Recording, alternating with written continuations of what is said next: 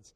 And it's really an encouragement when she posts those things. But he's been a great blessing over the years to the church with all the wonderful music. We're in Romans chapter 11, 1 to 16 today. So if you have your Bibles, you want to turn to Romans chapter 11, moving out of chapter 10 after the time we spent there and moving into chapter 11. And I appreciate Justin. We had to scramble to change around all the music today. I appreciate his work last minute. I love the song Complete in Thee, and it really fits into some of the message today because it talks about being complete in the Lord, no work of mine, and thy blood hath pardon bought for me, and I am now complete in thee. And then the chorus, yea, justified, O blessed thought, and sanctified, salvation wrought. You know, I think about that fact that we are justified today, those of us that have accepted Jesus Christ as our Savior. But it ties in directly to what we're studying in Romans chapter 11 today, because what we're going to learn from Israel and the Jewish nation and their rejection of the Savior, their rejection of the gospel, is why you and I today had the opportunity to receive the gospel, and why you and I today have the opportunity to be saved and to be justified because of their rejection. The Lord took, again, it's amazing to me as you study the Scripture how the Lord can take things and turn them around for His work. Like wicked Nebuchadnezzar, who the Lord said, I used him. He was one of the wickedest kings that ever lived on this earth, and the Lord used him to accomplish His work. I mentioned the other week the Roman road system, the Romans who conquered everything at that time in Scripture, and yet their road system was the very road system that the gospel was taken to the known world at that time. And so God is always working, and even in the sins of men, God is able to take things and work them to His good. And that's what we're going to read about today. But in chapter 9, we remember Paul speaks of Israel's condition, the fact that they were privileged, but they were embracing unbelief.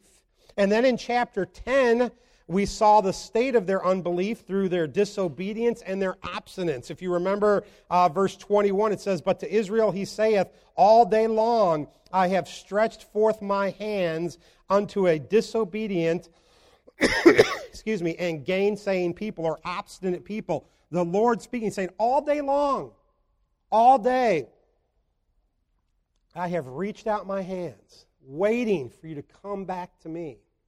But you were in your unbelief, and you were in your obstinance. And that then takes us to chapter 11. With these thoughts in mind, Paul begins to address the future of Israel. And he says this. He says, I say then, hath God cast away His people? Now, remember Paul here. We're dealing with Paul. It's so exciting because Paul always asks these questions because he knows what people are going to say. He says, what are they going to say? Has God cast away His people? But then Paul always gives the answer. He asks the question that he knows is on people's hearts and minds, and then he gives the answer. So notice what he says. He says, hath God cast away His people? God forbid. No, God hasn't cast away His people. No, God hasn't cast away Israel. Now listen, Israel's on a shelf right now, no doubt. I mean, Israel rejected the Messiah. They rejected the Savior. They rejected the gospel. And so the gospel was taken to the Gentiles. We're going to see that later in this passage. But God is not done with Israel. Praise the Lord. That is also why our scriptures teach us that God honors those who honor Israel, and those who don't honor Israel are cursed. Listen, folks, I'm not going to get political this morning, but listen, we need to be a nation that is a friend to Israel. Because if we are not, God has said in His Word, we will be cursed. We will be cursed. But Paul answers the question, but then not only does he answer the question, not only does he say, God forbid, and he just could have moved on, but he doesn't. What he does is he then breaks down 4 pieces of evidence to show that this is not the end, that God is not done with Israel, that God is still going to have a remnant that He preserves along the way. How do we know that's true? Well, you can go all the way to the book of Revelation, and in the end times, there are 144,000 witnesses from where? Israel, Jews, 12,000 from each tribe that are going to be witnesses on earth for our Lord and Savior Jesus Christ. That's at the very end of time, folks. So God is preserving a group that is going to be used. But Paul breaks into these evidences, and let's start. Paul uses himself, first of all. Notice what he says. He says, "For I also am an Israelite of the seed of Abraham, of the tribe of Benjamin." Paul says, listen, I'm a perfect example that God can still use somebody out of the Jewish nation. Because God is using me right now to do what? Spread the gospel, something just a little time before Paul was persecuting people for. Now he is spreading it. And so Paul says, I am a living example. Look at me. I am a testimony to the fact that God is still using Jewish people today. That's what Paul's saying. He was of the seed of Abraham, tribe of Benjamin. That's personal evidence. Seeking evidence of God's work, Paul looked to his own life first. Now, folks, I think there's something there for us. We want to see God at work. Where ought we be looking? We ought to be looking in our own life. Listen, we each ought to have a testimony of God at work in our life.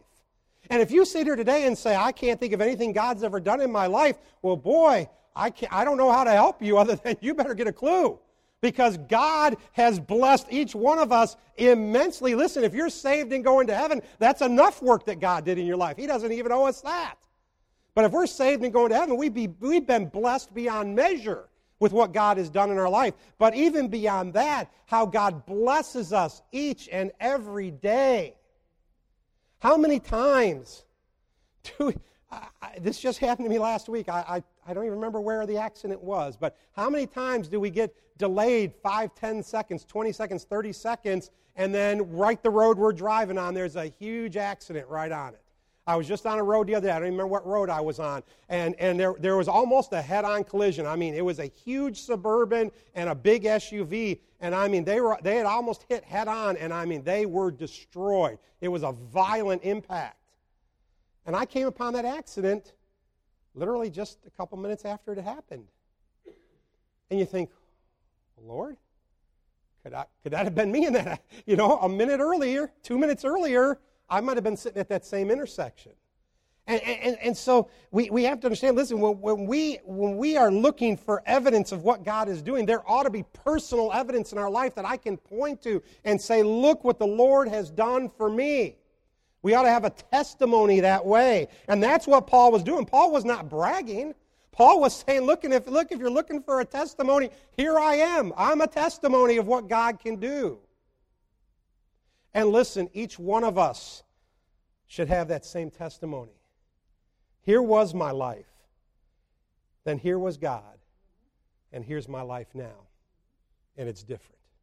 It's different. I'm a different man. I'm a different woman. Because I met Jesus somewhere along the way. And that's what Paul's saying. So he gives that testimony.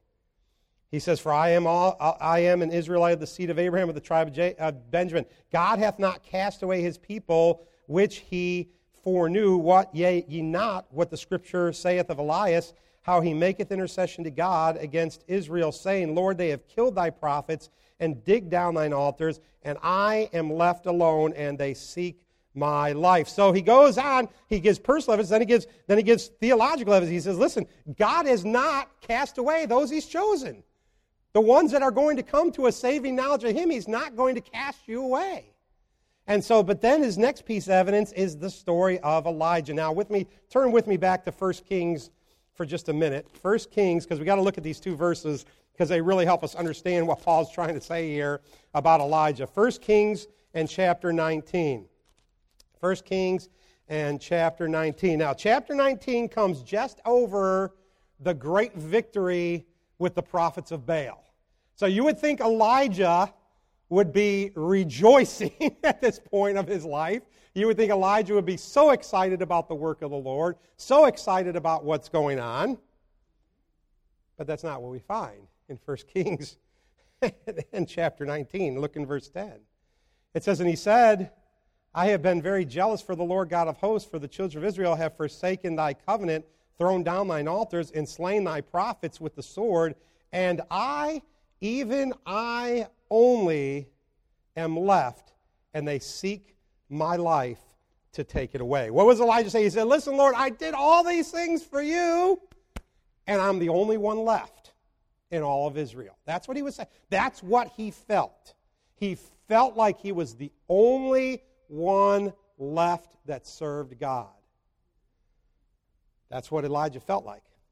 Now slip over just 8 verses to verse 18. God says, yet I have left me 7,000 in Israel, all the knees which have not bowed unto Baal, and every mouth which hath not kissed him. God said, Elijah, you're not alone. You're not alone, Elijah. There's 7,000 other people that haven't bowed the knee to Baal. What is that, folks? That's what we call a remnant. A remnant. See, Israel may be on the back burner right now, folks, but there is a remnant that God has to himself all through the history of time that is going to be there all the way at the end of time as we know it. There is going to be a remnant from Israel. And Elijah thought he was alone, and God said, no, Elijah, there's 7,000 others. That had to be an encouragement after he thought he was alone, that there were 7,000 others besides him. But he doesn't stop there, so let's go back into back into chapter 11 of Romans. And so he gives the personal evidence, the theological evidence that God's not going to leave those he's chosen, the biblical evidence of Elijah and the story there. And then we go to the current evidence for today. Notice what he says in verse 5. Even so then, at this present time also, there is a remnant according to the election of grace. So what is Paul saying? He is saying all down through history to now I'm writing in the New Testament time, Paul says there has always been a remnant and there always will be. That's what he's saying. Acts chapter 21 and verse 20. Notice what it says in Acts 21 and verse 20. It says this. It says, and when they had heard it, they glorified the Lord and said to him, thou seest, brother, how many thousands of Jews there are which believe, and they are all zealous of the law. He said, thousands of Jews which what? Believe. Now, we studied, the Gospels, and we see that the Jews as a nation rejected the Messiah. They rejected the gospel. They rejected the Savior. But through that time frame, that same very time frame, there were thousands that didn't reject, that still believed, even though the religious pressure of the day was not to believe.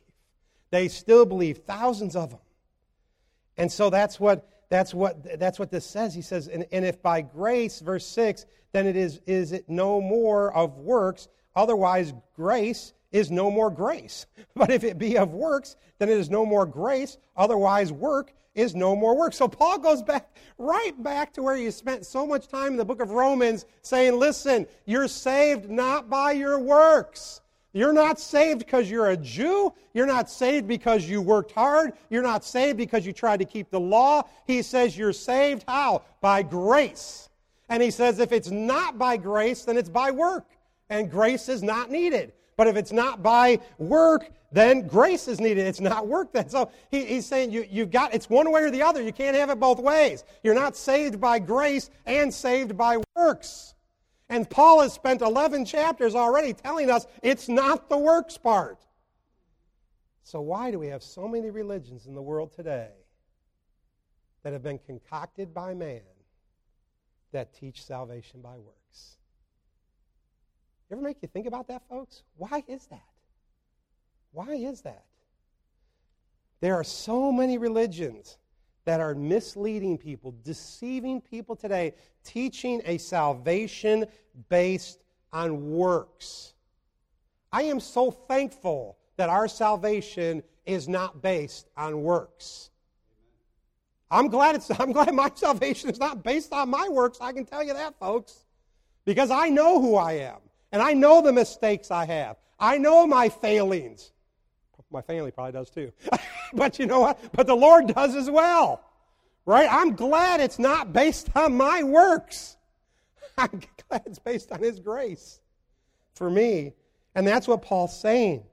But he's trying to show here that there's a principle here that, yes, Israel is currently on the shelf because of her unbelief as a nation, but God is preserving and working a group that is going to be a remnant that's going to be seen all the way through the time of history.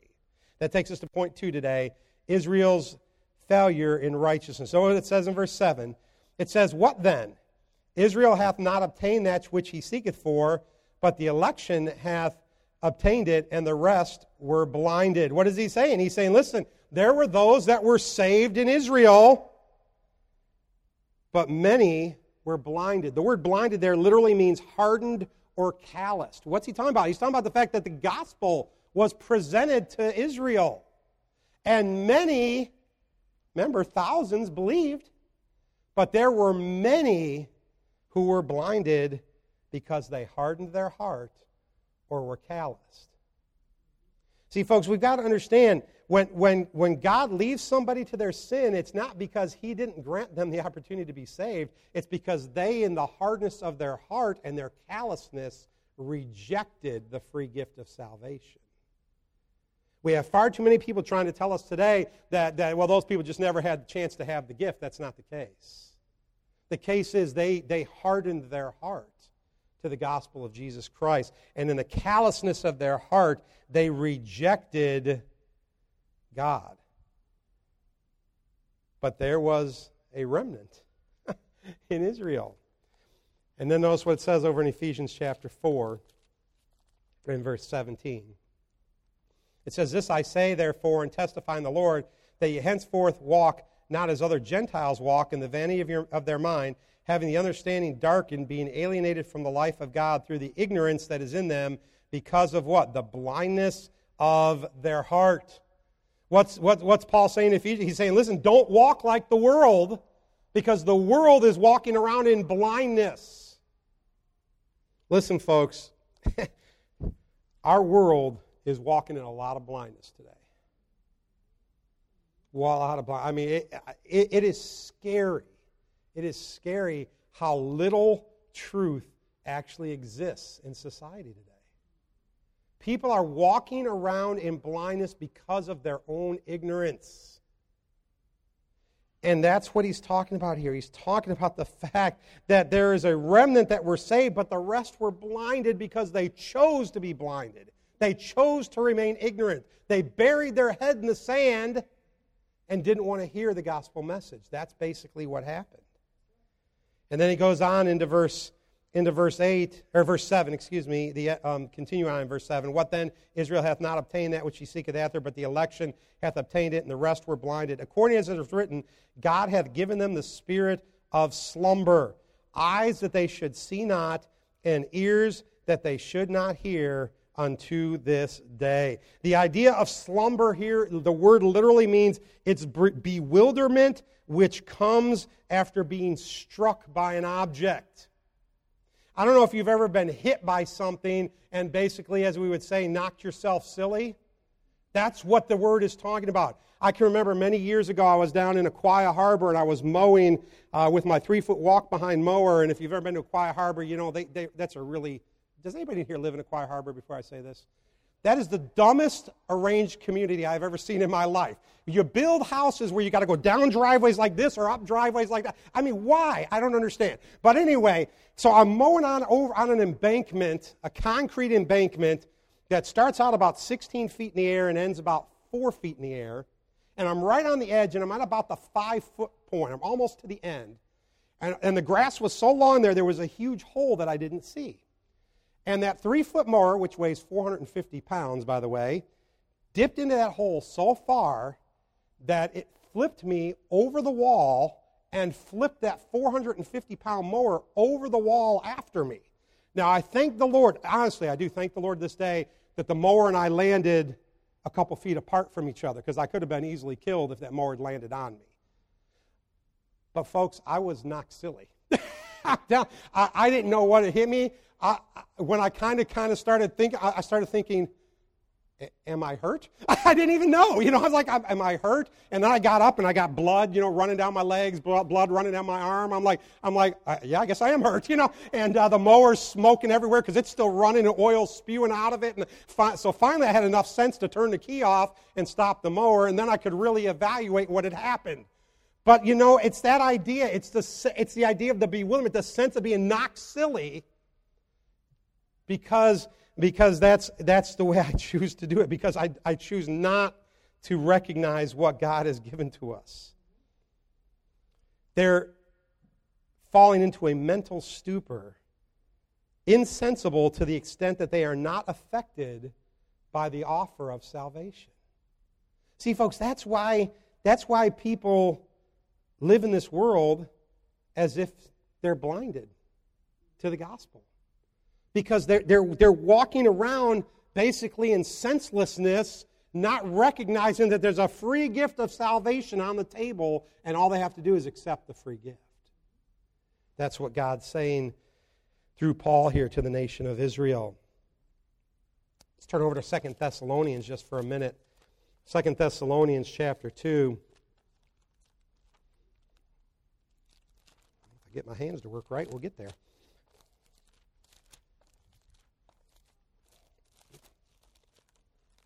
2 Thessalonians chapter 2 today. There we go. And starting in verse 2 Thessalonians chapter 2 and starting in verse 10. Notice what it says. It says, "And with all deceivableness of unrighteousness in them that perish, because they received not the love of God, the love of the truth, that they might be saved. And for this cause God shall send them strong delusion, that they should believe a lie, that they all might be damned who believed not the truth, but had pleasure in unrighteousness." So at what point are they calloused and blinded? Is it that they never had a chance to get saved? No, that's not the point. It's the point at which they have rejected God. They've had the opportunity, and they've rejected the gospel of Jesus Christ. And so God allows them to go into strong delusion. He allows their minds to be blinded because they have rejected the gospel. Notice verse 9. "And David saith, Let their table be made a snare and a trap, and a stumbling block, and a recompense unto them. Let their eyes be darkened that they may not see, and bow down their back always." The feeling of security as they sat at the feast table.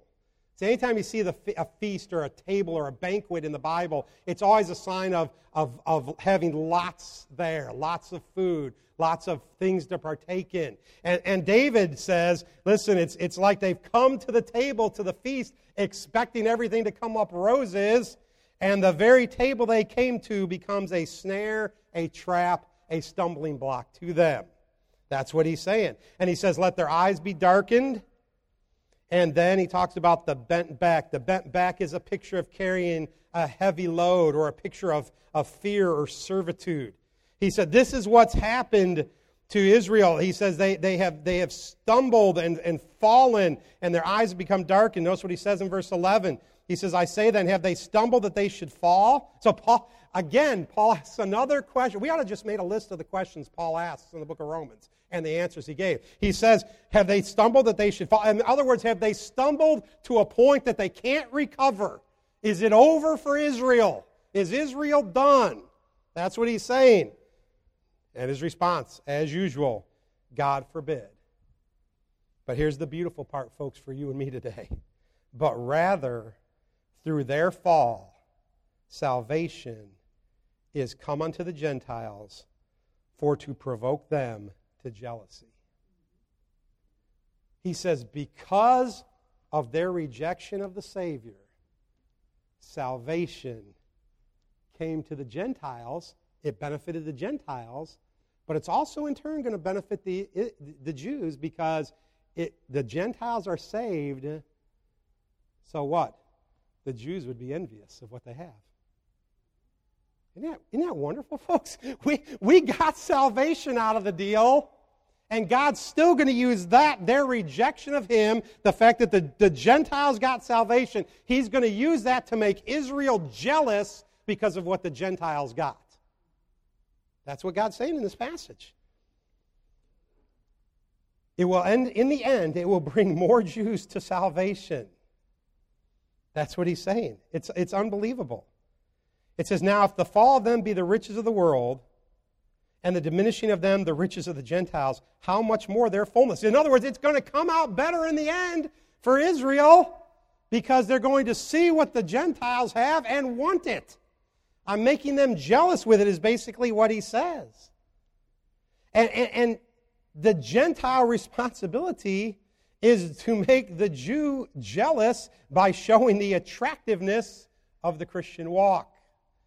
Realize that, folks? Listen, we ought to be showing the world around us the attractiveness of being a Christian. Now, folks, you can't do that if you never even acknowledge that you're a Christian. You can't do that if you bury your testimony. You can't do that if you never tell anybody else about Jesus Christ. You can't make the world around you recognize their need for a Savior if you never even let them know that you got saved. See, we have to be willing to put ourselves out there and say, listen, I am a Christian, and I am not ashamed to say it. And folks, I know we live in a day and time where it is harder to say that out loud because we are the group that is persecuted so much in society today. But we as Christians need to be bold. That's what Pastor Jim, when he was here, he talked about the verse, and it's a verse I've used many times through the years, where he looked for a man to stand in the gap. He wanted somebody to proclaim his name, somebody to be doing what's right, and the Scripture says, but I found none.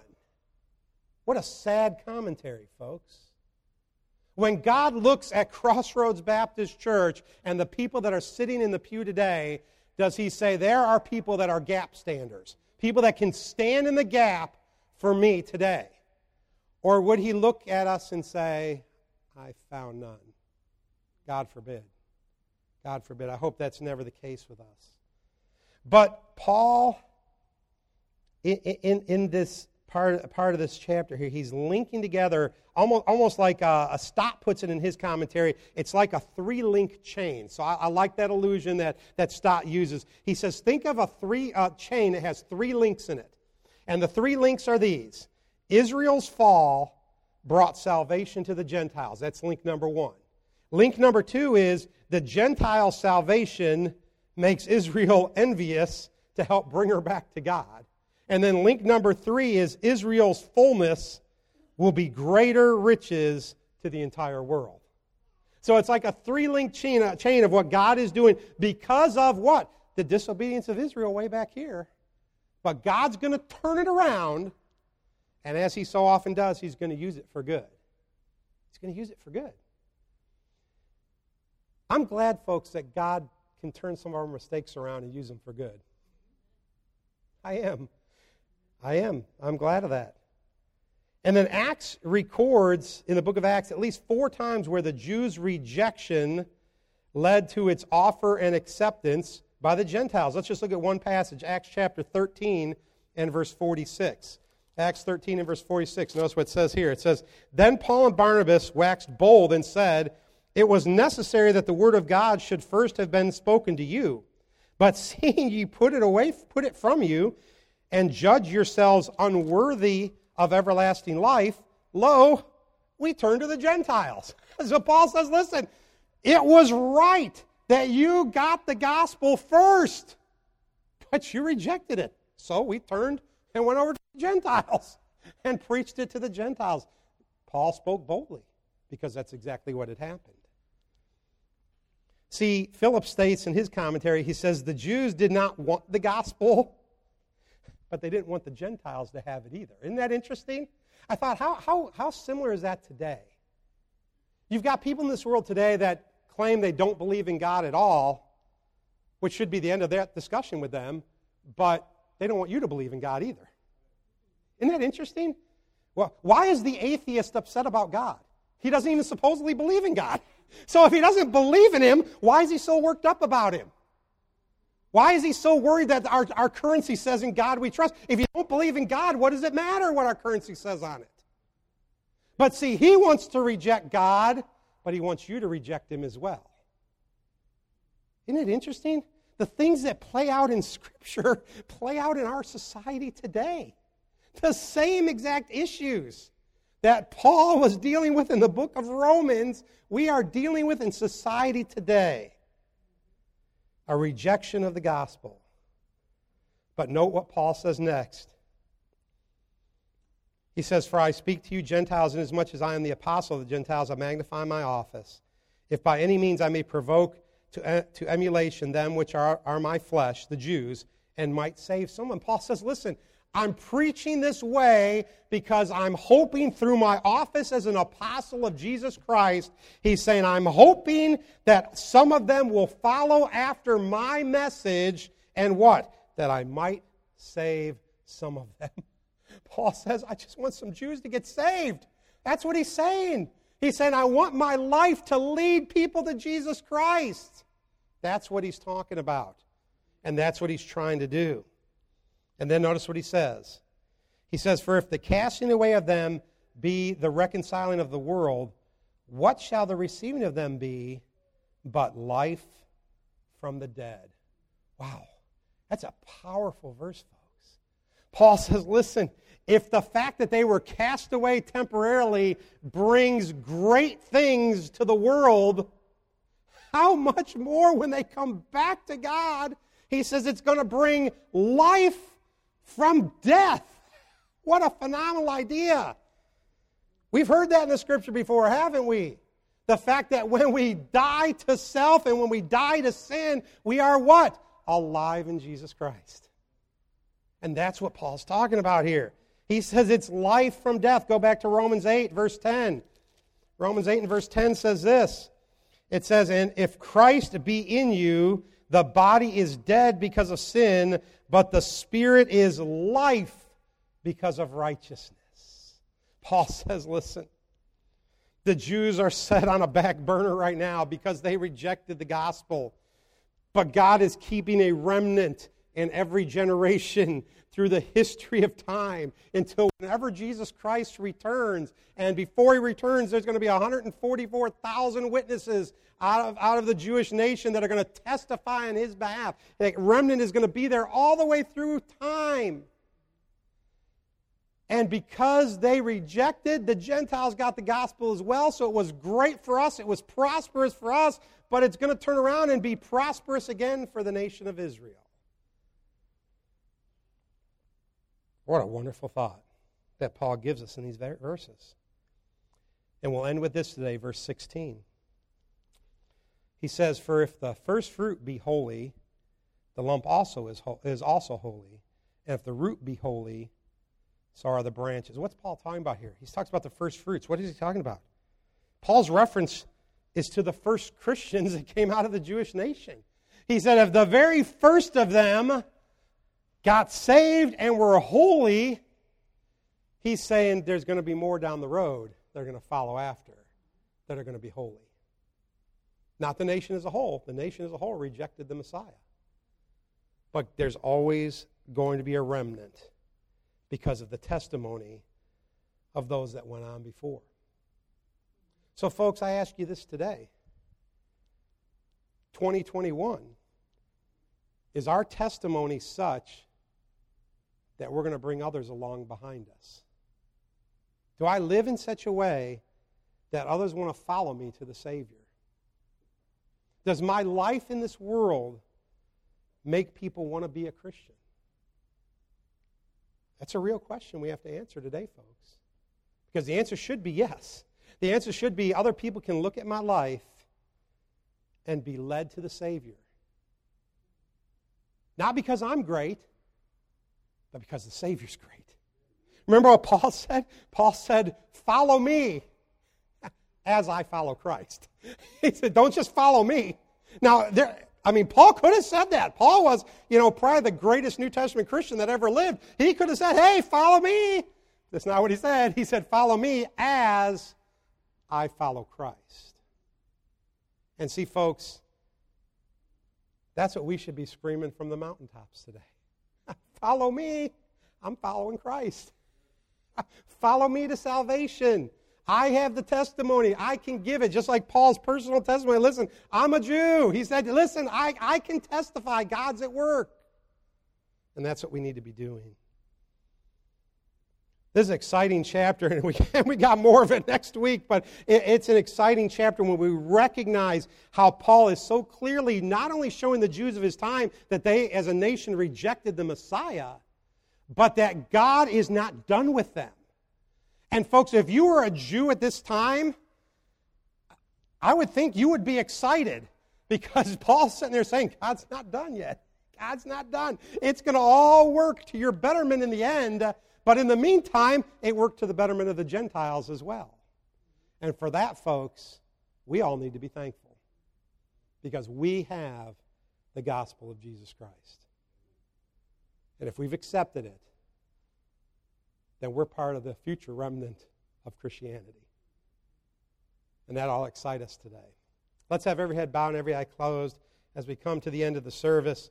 Alyssa, can you just grab your flute real quick and play a quick verse or something for us in just a moment when we're ready. But I don't know how the Lord used this message today to speak to you, but folks, listen, there is so much in there.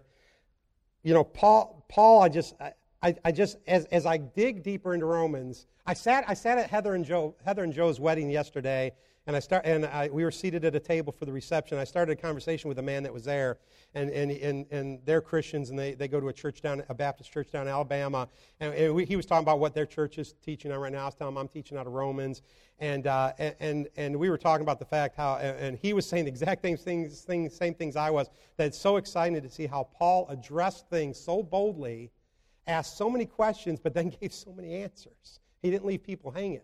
And I appreciate that so much with the Apostle Paul in this book. But there's so much here today, folks. But listen, do I have that testimony? Is my testimony such that it would point others to Jesus or not? Let's stand with our heads bowed and eyes closed. I'm going to ask Alyssa just to play through a verse of a song. And if you need to do business with God, listen, you can sit right back down to your pew and pray. The altar's open if you want to speak to the Lord. But we're going to wait just a moment as Alyssa plays this morning.